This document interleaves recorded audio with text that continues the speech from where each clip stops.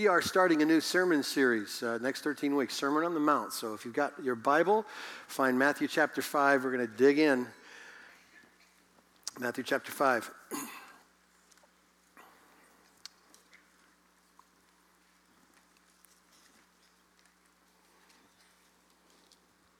probably no words in history have been more read or more studied or preached than these words of Jesus we're about to study together.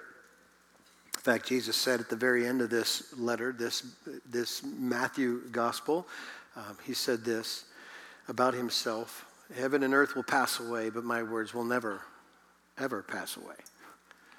And so here we are now, 2,000 plus years later, and we are opening these very words of Jesus and looking at these forever words of Jesus. And it really doesn't matter how long you've been going to church. You could have picked the Sunday of all Sundays in the world to come into a church. And you might know absolutely nothing about what we do or what this place is all about. But my guess is almost everybody everywhere has heard parts or pieces of this sermon that we are going to look at, this Sermon on the Mount. In fact, let me try this out on you. Tell me if you haven't heard some of these things. In these next few chapters, some of the most famous sayings of Jesus are captured for us. In fact, we find in chapter 5, blessed are the pure in heart, for they'll see God. A lot of people know that. My guess, you've heard this: if anyone slaps you on the right cheek, offer him the other also, right? No one can serve two masters. He will either serve God or he will serve his money. Very popular sayings. This is probably one of the ones that everybody likes to use, and I don't care who you are or what you believe. This is very helpful. Do not judge, right?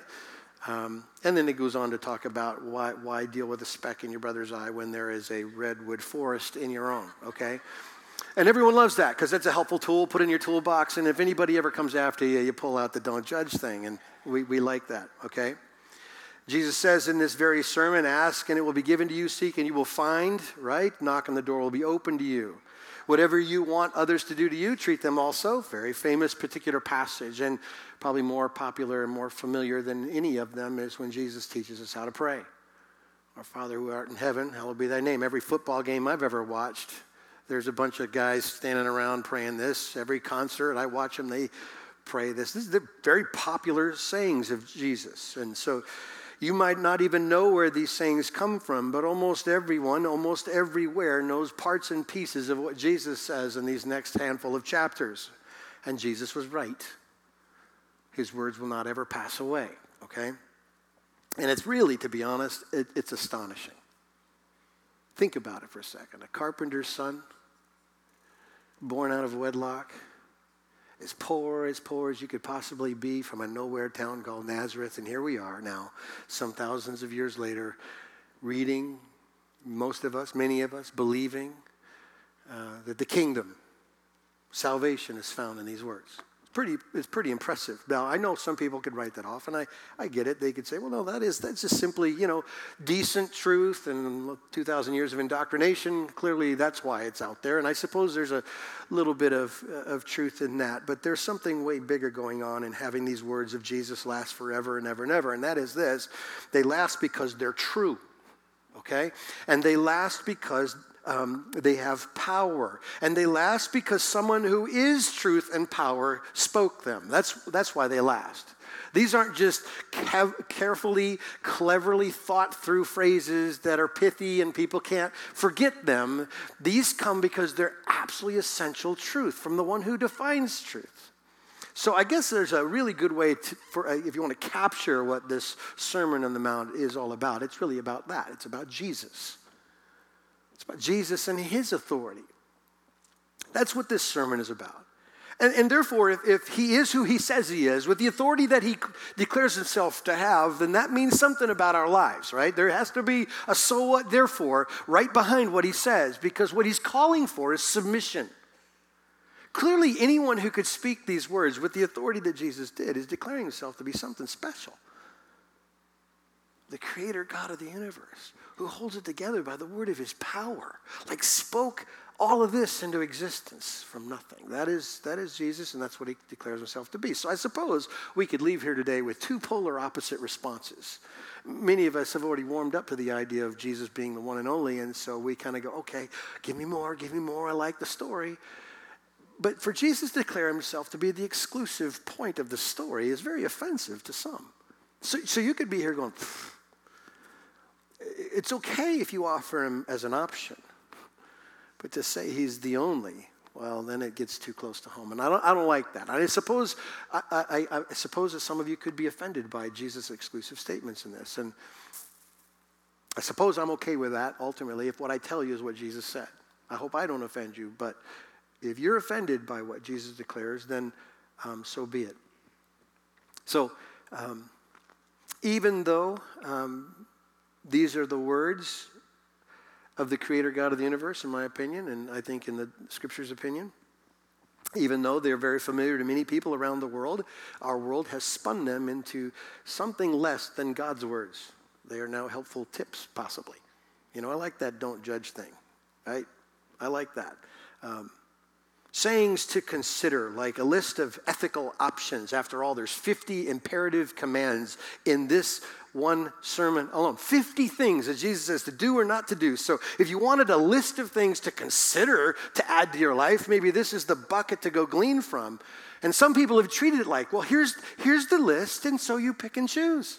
Like, this feels good and that doesn't feel good, and so we kind of work our way through it. I was having lunch with Paul this week, not the apostle, but Paul the pastor. And he was telling me about his daughter who is doing what we all did growing up, figuring out a way to get out from eating what they put on your plate. Like either hide in the garbage can. I used to stuff peas under the edge of the plate, convinced my mom couldn't see them, like I'm done, and never worked out that much. But people, to be fair, treat the teachings of Jesus kind of like that. Man, I love that stuff about love, Jesus. Bring it. Give me. I love the love. But when you say you hate divorce, and you talk about remarriage in such rigid ways, and we want freedom, I don't like that. That's coming up. You know that, right? I kind of like what you said about caring for the poor. Like, if you want to really convict the American conscience, just talk about social activism. We're all over that. But if Jesus says, no, here, listen, you must be poor in spirit to inherit the kingdom of heaven. Whoa, wait a minute. Are you kidding me? I'd rather serve hungry people, but to get to the place of deciding that I am bankrupt, I don't want that. We hear things like, you said not to judge each other. That's a very helpful little tip to do, and I think everyone loves that one, but I don't want you to judge me, Jesus. I don't want you to have to sift me and see me and know my motives and my thoughts and my intentions. I have no interest in you getting that close to me. And here's the reality. Jesus isn't giving us a moral list for the masses. This is not a, hey, everybody, take what you want. It's kind of like a fruit platter, If you like watermelon, it's all yours. That's not what he's doing here. Jesus is giving us the ethics of the kingdom, okay, for all who call him king. That draws it down a little bit, doesn't it? So, church, and by that I mean those of you who declare Jesus as your Lord and Savior, these are our words. These are the words of our life and living. This is what we're supposed to know. This is what we're supposed to do, and here's why. Because this is how the king lived, and we live like the king. These are not optional statements. These are not suggestions. These are imperatives from the king to the kingdom citizens. Go and live this way. This is who we are. And I'm certain we're going to bump into things that we have crossed the line on. I'm certain there are places that we have gone and built homes at, like Sin is where I live. I live on Sin Street. And I've decided to live the opposite way the king has told me to live. I'm certain we'll find some of those. I'm just suggesting to you, if Jesus is your hope, if he's your salvation, then hang in here for 13 weeks. And I dare you to believe more what he says than how you feel. And I think when we get all said and done, I think the intention of the scriptures, now some 2,000 years later, that Jesus says will last forever, are these transformative words. These words that get inside and deal with my other affections and my other loves and the things that I thought I needed plus Jesus, he comes and he deals with it so precisely. And I think if we get in this, we're going to find ourselves going, I had this beautiful little thing I loved. And Jesus is going to go, well, that's in the way of the kingdom. And I think that's good. So you, me, everybody, we're all going through it together. But I just wanted to challenge you on this. This is the way of the king, okay? And Jesus is our king. And he is the truth. He spoke the truth. He has authority because he's God with authority. Isn't that what the people thought when he's all done with this sermon? Isn't that what they say of him? We are astonished. We've never heard anybody teach like this. Is why? Because he teaches with such authority. Isn't that what Jesus said of himself? At the very end of his life, just before he's leaving the earth, he has died, he has resurrected, he is instructing the disciples before he leaves to go and make disciples, and he says to them, all authority in heaven and earth has been given to me. So he has the authority to come in here and address us and deal with what we think we need and what the version of it is to live in light of this gospel, the saving gospel. He can tell us that. So before we go on,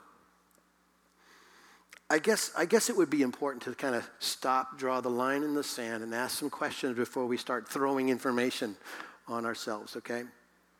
I would like you, at least humor me, to, in your own mind, sort some of this out. Is Jesus your king?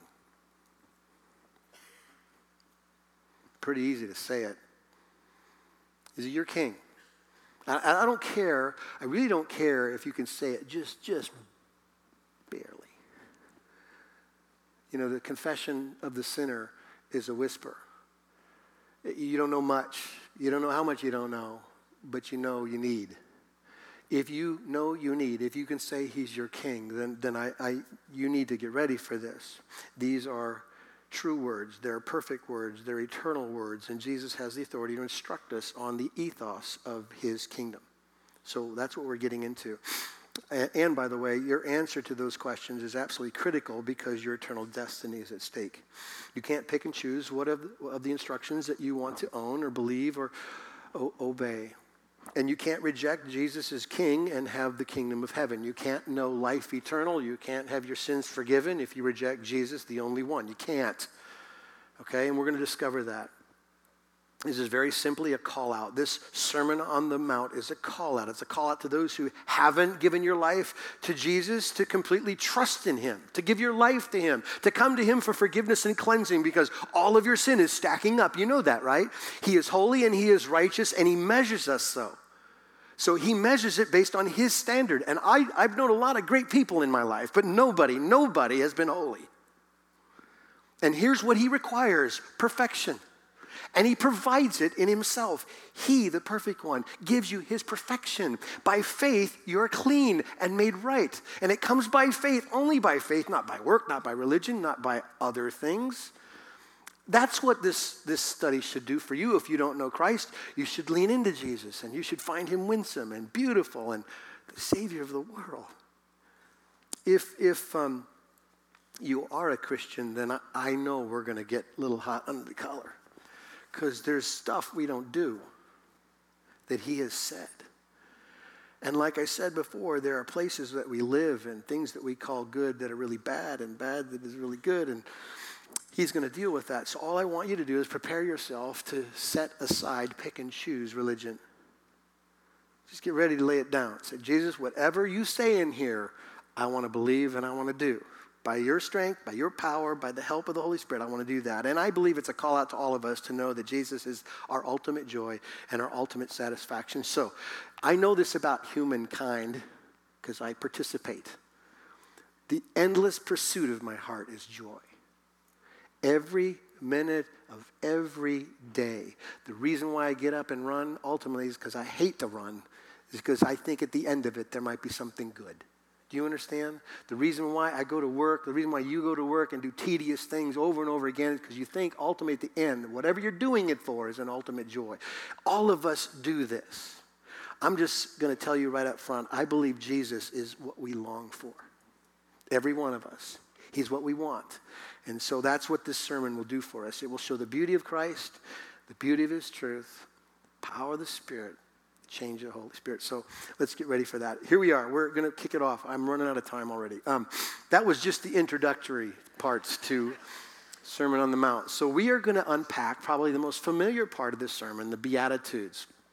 Beatitudes means blessing. It's the first 12 verses, or verse 2 through verse 10 of this section. So let's read it. I'm going to say a quick prayer for me and for you, and then we'll see what the Holy Spirit says. Here's what Jesus does. Verse 1, 5. Seeing the crowds, he went up on the mountains, and when he sat down, his disciples came to him, and he opened his mouth and taught them, saying, Blessed are the poor in spirit, for theirs is the kingdom of heaven. Blessed are those who mourn, for they shall be comforted. Blessed are the meek, for they shall inherit the earth. Blessed are those who hunger and thirst for righteousness, for they shall be satisfied. Blessed are the merciful, for they shall receive mercy. Blessed are the pure in heart, for they shall see God. Blessed are the peacemakers, for they shall be called sons of God. Blessed are those who are persecuted for righteousness' sake, for theirs is the kingdom of heaven. Blessed are you when others revile you and persecute you and utter all kinds of evil against you falsely on my account. Rejoice and be glad, for your reward is great in heaven, for so they persecuted the prophets who were before you. Let's pray together. God, I pray that you would come right now in the power of the Holy Spirit and open these words up to our hearts. For those who don't know Jesus, I pray that you do the miracle of new life. I pray that they would believe and see the beauty of Christ and confess him as Lord. For us, God, I just pray that we learn more about you and how you lived and how you have empowered us to live. And I pray that we would see it as the beautiful thing you do. We pray in Christ's name. Amen. If there is a word that best describes Jesus and how he's perceived at this very moment in Israel's history, I think the word I'm choosing, I think a word that fits is the word blessing. Jesus is at the height of his popularity right now. Everything he does, people like. Now, that's not going to last, but at this point, it's there. Back up to chapter 4. Look at verse 23. And he went throughout Galilee, teaching in the synagogues and proclaiming the gospel of the kingdom, healing every disease and every affliction among the people. Look at verse 25. And great crowds followed him from Galilee and the Decapolis and from Jerusalem and Judea and beyond the Jordan. He is popular. No surprise. Because people like what he says, because he speaks with authority, and we've got an issue with Rome that's kind of occupying us, and maybe he's the Messiah, and every time he touches somebody, if they're blind, they see, if they're crippled, they walk, if their skin is leprous, they become clean. We like Jesus. We need more of Jesus, and that's where he's at. If you and I lived back then during this time, and you saw the amazing things that he did and heard the amazing things that he taught, we'd do exactly what these people are doing. We are following him.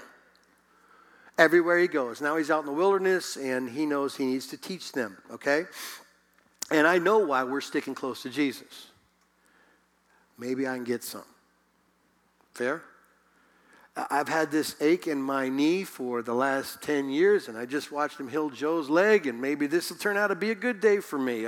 And people don't grow hungry around Jesus because he turns fish into multiplied fish and bread and more bread, and he's just an amazing man. He makes wine out of water. I got to be with Jesus, okay? Jesus at this point is all about blessing. But the people understand blessing from this much perspective. I can get some. It will be good for me. So in this wonderful moment where Jesus knows what they're thinking, and I can't blame them because I'd think the same way, like he's just throwing out good things for people.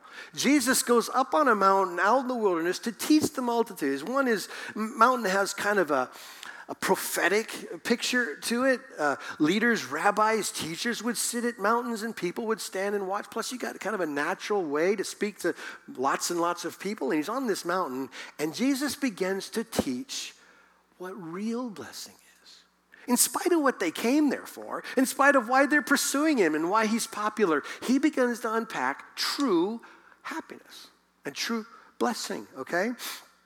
And that's what he starts out with in verses 3 through 6. He starts in the most shocking of ways. It is the polar opposite of the reasons why people are following him. He turns the whole world on its head. And this is what he says. By the way, the word blessed means happy. So if you're writing this down in your Bible, just write happy are those. That's what he means. Truly happy people are these people. And this is what he says right out of the box with these people coming after him. Happy are those who are poor in spirit, and those who mourn, and those who are meek, and those who hunger and thirst for righteousness' sake. Talk about flipping the world upside down, right? According to Jesus, the person who is truly blessed isn't the wise, isn't the powerful, isn't the rich, isn't the famous, isn't the funny, isn't the intelligent, right? It is not that person. According to Jesus, the person who's truly happy and truly blessed, get this, is poor and is sad and is lowly and is mistreated. Who wants that? Because that's what he says. You want happy? Here's how it comes. Nobody goes there for happiness but Jesus. Okay? This is the narrow way that he's going to talk about in chapter 7. This is that small little way that leads to heaven that few find. That's what he's talking about here. This is the whole denying yourself and picking up your cross and following Jesus stuff. And he's starting to build a case for how the kingdom works. It works backwards to how we work. Let me give you an easy way to remember this particular sermon, this Sermon on the Mount, or at least this section of the Beatitudes. 3 particular thoughts, I think, generally in this section. One is blessings come through brokenness. Blessings have a already and not yet aspect to it, and blessings come through selflessness, okay? Blessings or happiness come through brokenness. There's a now and later or already not yet component to it, and a selflessness in it. Some of the writers that I read this week have divided these 8 Beatitudes up into 2 sections. One they would call the Beatitudes of Need. That would be verses 3 through 6, and verses 7 through 10 they call it the Beatitudes of Action. That might help you. Use it if you want to. But these first 4 Beatitudes of need, I guess, is Jesus making it absolutely crystal clear that true happiness only, exclusively, comes through brokenness. Nobody sells that. I've never stayed up late and seen one infomercial that said that. Not one, okay? Jesus said that. Jesus says it in detail this way. Jesus says God's blessing, true happiness is yours if you're poor in spirit. That simply means spiritually bankrupt. You assess your life honestly, and you compare yourself to God, and you say, I don't match up. I look at my life and I don't merit his favor, which is the opposite of all religion in all of the world. You know that, right? Religion, I don't care what denomination or what title you have, religion has as its foundational teaching that you fix things, you adjust things, you become things, and your God, whatever God that is, will find favor in you. Christianity says God is holy and you can't climb a ladder to him. You can't fix your problems. You can't be good enough. You can't go to church enough. You can't pray enough. You can't raise good kids. You can't vote the right way. You are all messed up, okay?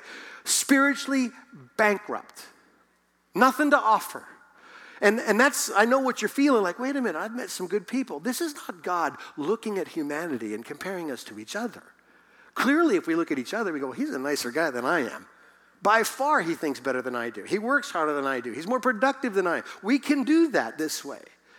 But you turn the comparison this way, and it happens just like the Apostle Paul says. We all fall short, right? Nobody can merit God's favor. You have to recognize that. You have to realize that blessing comes through this kind of poverty. Complete and utter recognition of your need. Paul the Apostle wrote in Romans that there is a problem that we've all sinned. Because no one's righteous, and we don't have a fear of God, and we don't seek after God. That's the problem. Sin is our problem, and that we are all poor, we're all blind, we're all ignorant, we're all broken. To various degrees, we all are. There's not one person ever born, not your grandmother, however sweet she is, she's broken, okay? All of us are broken. Here's the picture. Picture the kingdom. A big giant door at the king's house. We are beggars outside the king's house going, please let me in. And here's why I'm here, because I've heard you're merciful. not because I deserve to be here, not because I look like I belong here. I'm a beggar and I need help. That's kingdom citizens. That's every believer. Everybody who has happiness, true joy that lasts forever, are people who bang on the door and ask for what God gives.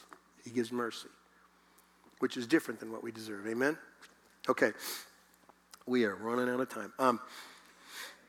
Here's the second aspect that Jesus says. Jesus said, God's blessing is yours. It's yours if you mourn. We like to mourn. We're good at mourning, maybe complaining. This is not mourning over loss. Lost a loved one, as tragic as that is. This is not sadness over that. This isn't sadness over losing a job, however important or needed that job might be, or losing your health, or having to go through radiation or chemo treatments. It's not sadness over your plight in life. That is not what this mourning is. This is a mourning over your sin and sin in the world. This is feeling about sin the way the king feels about sin. That's what this mourning is. It's grieving over all the things that are broken and twisted and not right in you and everywhere else, okay? Jesus says this as well, that God's blessing is yours, happiness is yours if you are meek. This is someone who is gentle and someone who is humble and someone who is small, takes a position of smallness and serving of other people. And by the way, this should make total sense to you. This one is a natural, automatic outflow if you get the first two. If you know you're poor in spirit and if you mourn over your sin, guess what you become? Meek. These people don't leave big footprints everywhere. They make small ones. And they bless other people. They don't talk a lot. They don't talk about themselves a bunch. They're not the focus of everyone's attention. These people are just loving others in Jesus. Make sense? You're picturing this person, and you should, because that's what Jesus is trying to do for you. He's trying to paint us the picture of a person who's truly happy. Not this guy, but the guy who's totally cool, being loved by the Father, okay? Everybody knows that guy. I used to be that guy. Here's one more. Jesus says this blessing, this happiness is yours if you're hungry and thirsty for righteousness, okay? It's interesting when he brings this up. My guess for an audience like that, it would mean so much more to us because they knew thirst and they knew hunger. I just had a bottle of water back there and there's more if I get thirsty. You understand? But people who they're in the desert, they're at the mountain, they're probably thinking, man, I could use a snack. I'm really thirsty. And he says, you need to hunger and thirst after righteousness. Like that. How many of us do that? If you understand what longing for those things looks like, it's like, I long to be forgiven. That's one of the aspects. Pardoned. A person who longs for forgiveness gets forgiveness. A person who longs for pardon, understanding what I just said a little bit ago, that we need a righteous covering. I need to be covered by Jesus. It's longing for that. It's longing for faith that comes through Christ alone by the work of the Spirit. We know what our sin deserves, but we come to Christ for what he gives exclusively, love and forgiveness. It's more than just the pardon, wanting to be forgiven, because most people who are under the weight of their own decisions hate their life, hate their decisions, hate the regret, hate all that stuff, and we want to get out of that. We want our pardon, but this second aspect is directly connected to it. It's longing for sanctification, which is simply a desire to be like Jesus. Okay, it's not only going, forgive me, it's saying, I want to be like you. Make sense? So everyone in here who's a Christian, I know you prayed this prayer this week because you're still a sinner. Wherever you failed, you probably said, God, I blew it. I don't want to blow it. I want to be like Jesus. That's longing for righteousness. That's longing and thirsting for it. The other aspect of it, to be honest, is longing for that righteousness to happen everywhere else too. It's like looking at a broken world, watching TV and saying, that isn't right. God, would you do something about that? That's twisted. God, would you save that? God, over here, these people are hurting. Would you do something there? It's that longing for God in everything. Make sense? That's that longing for and thirst for righteousness' sake, okay? Let me just take the time, because I think it's a poignant illustration. It's Jesus' illustration, so it's got power in it, unlike mine. So Jesus shares this illustration to make the very same point. And I know you know the illustration, so I don't want you to look it up. I want you to listen, okay, so that you get his point. Jesus tells a story about a Pharisee and a tax collector. Now, let me describe that if you're not familiar. A Pharisee would be like, he's the head pastor. He's the leader of the church. He was the religious of the religious. He was the focus of people's attentions. Like, be like that guy. If you were like that guy, you were doing good. Pharisee, got him? Church guy. And the tax gatherer, that is not a noble profession. A tax collector was a traitor. He was your brother who decided to work for the occupying country named Rome, extort money from you, and give it to Rome, and then get fat off of your back, okay? He was alone. He was a loner. It was all about money. You don't like these guys, okay? So get the contrast. Pharisee and tax gatherer, this is the story. Two men went up into the temple to pray, one a Pharisee, the other a tax collector. The Pharisee, standing by himself, prayed thus: God, I thank you that I'm not like other men, extortioners, unjust, adulterers, or even like this guy, the tax collector. I fast twice a week. I give tithes of all that I get. But the tax collector, this guy, he's standing far off. He wouldn't even lift his eyes up to heaven, but he beat his breast, saying, God, be merciful to me, a sinner. Jesus says, I tell you this, that man went down to his house justified rather than the other.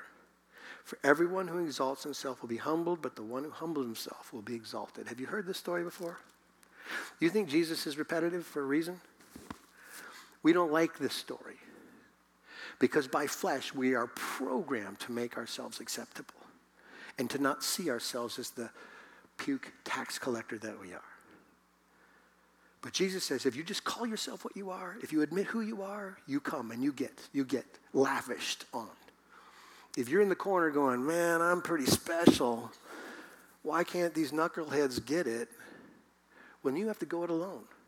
You have to take that personal righteousness and stand before the ultimate righteous judge. And you will fall short. I don't want that. Okay? Jesus doing the very same thing here in this story as in this section of the Beatitudes. No one gets into heaven or the kingdom of heaven unless he realizes his ultimate need for God. Now, let me take the next handful of minutes and finish these last two thoughts.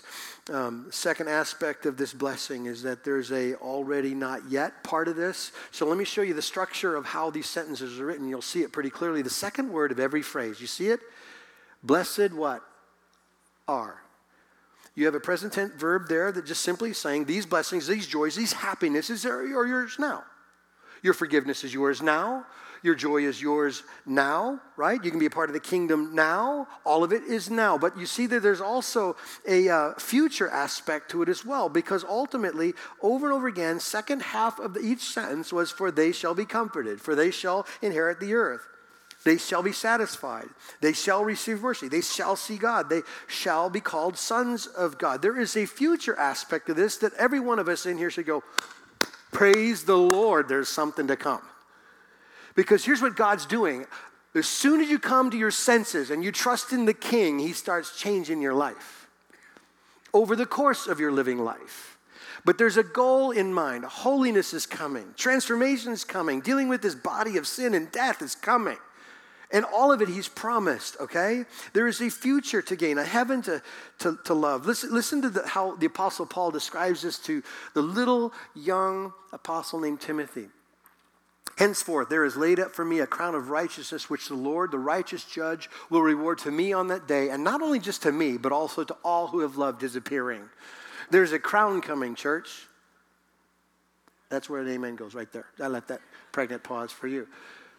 Paul told the church in Philippi, see if you can say this, for me to live is Christ and to die is what? Is there an amen there? Okay, John, describing our future in Revelation 21 makes this clear. I saw a new heaven and a new earth, for the first heaven and the first earth had passed away and the sea was no more. I saw a holy city, I did. A new Jerusalem coming down out of heaven from God, prepared as a bride adorned for her husband. And I heard a loud voice from the throne saying, behold, the dwelling place of God is with man, and he will dwell with them, and they will be his people, and God himself will be with them as their God. He will wipe away every tear from their eyes, and death shall be no more. Neither shall there be mourning or crying or pain, because the old stuff has passed away. There's something coming, right? There is a now, on a later to all these blessings. This joy is ours now, but there's a little bit of delayed gratification. Fair? We have to know that all these ultimate things will be experienced one day, not all right now. One last thought. Third aspect of this Beatitudes study, and that is that blessing comes through selflessness. That's what he says, right? Blessed are the merciful, blessed are the pure in heart, blessed are the peacemakers, blessed are those who are persecuted for righteousness' sake. Do you notice there that none of these Beatitudes are about you? They're all about somebody else. They all have an arrow directly pointing to someone else or God, not you, right? They focus on self-denial. Happy are those who are merciful, people who forgive like they've been forgiven. Describe to me the mountain of your sin, if you could. And you have to include in there not just actions, but intentions. And not just intentions, but motives and thoughts. The mountain's pretty unbearable, isn't it? It's ginormous. It's huge. Okay? People who understand the mountain that has been lifted off our shoulders by the forgiveness of Jesus cannot look at another sinner who is climbing this same journey and going, you know what? God might be able to forgive, but my standards are so much better than God. You owe me, right? These people, kingdom people, the ethos of the kingdom is that we look at others and go, yeah, absolutely, I forgive you. I don't hold that against you. God could judge me. He doesn't through Christ. I forgive you. This person is a happy person because he's pure in heart. People who love others without agenda. Ever meet one of these? They're very, very rare. Okay? They're like those rabbits with antlers. You don't see many of these people out there who love others without agenda. Okay? This is a selfless love. There is no fear of man going on here. I just care about you. I'm not trying to be liked. I'm not trying to get you to care for me. I'm just doing it for you. Just pure love of God and others. He says, happy are the peacemakers, people who reconcile man to man and man to God. We tell them of the gospel and we fix relationships. That's what we do. Others focused. And he says the last particular thing is, happy are the persecuted. This is really weird. But this is what he means. People are happy who are hated for declaring, loving, and living the exclusivity of Jesus alone by faith alone. The message is amazing. It's transformative. It'll change everyone's life. But it's very, very offensive because it blows up every man-made work. And that's why Jesus bothers people. He says, come empty and you can come in. But you can't come in unless you come empty, and that bothers the crowds. And so if you and I live this out, if we preach this out, then he says, hey, happy are you because they're going to hate you. That's how this is going to go down. And we're going to unpack a little bit more next week about this persecution. So let me ask you this question. Does this all sound strange to hear that happiness comes through selflessness like that? It's okay. The answer is yes. It does sound strange because our flesh is so inclined to not feel this way. We are so wired the other way, but this is amazing. It is true. It is so true. God has actually designed us to find fulfillment and joy only, now listen very carefully, only when we stop living for ourselves. Think about it. The natural pursuit of man's heart has always been his own satisfaction. God has said, here's where you'll find it. When you don't think about your own satisfaction. When you go away, you'll find it. And tell me this, if you've lived any amount of time in your life at all, you've tried it every other way. All of us have. We've looked for joy and happiness. We're programmed to want it. That's what we do. And it doesn't work, does it? There might be little moments, like slivers of, I have a lot of those. Like, what was I thinking? But this is reality. Happiness doesn't come the way the world says it comes or how our instincts are inclined to think. Happiness comes when you're broken. Happiness comes when you think about this delayed gratification of what God is doing over time. And happiness comes when you think more about others than yourself. So let me finish quickly addressing two groups of people. If you're here and you would say of your own heart, I don't trust and follow Jesus, I love you and I'm so glad you're here. God's doing a work. I know he is.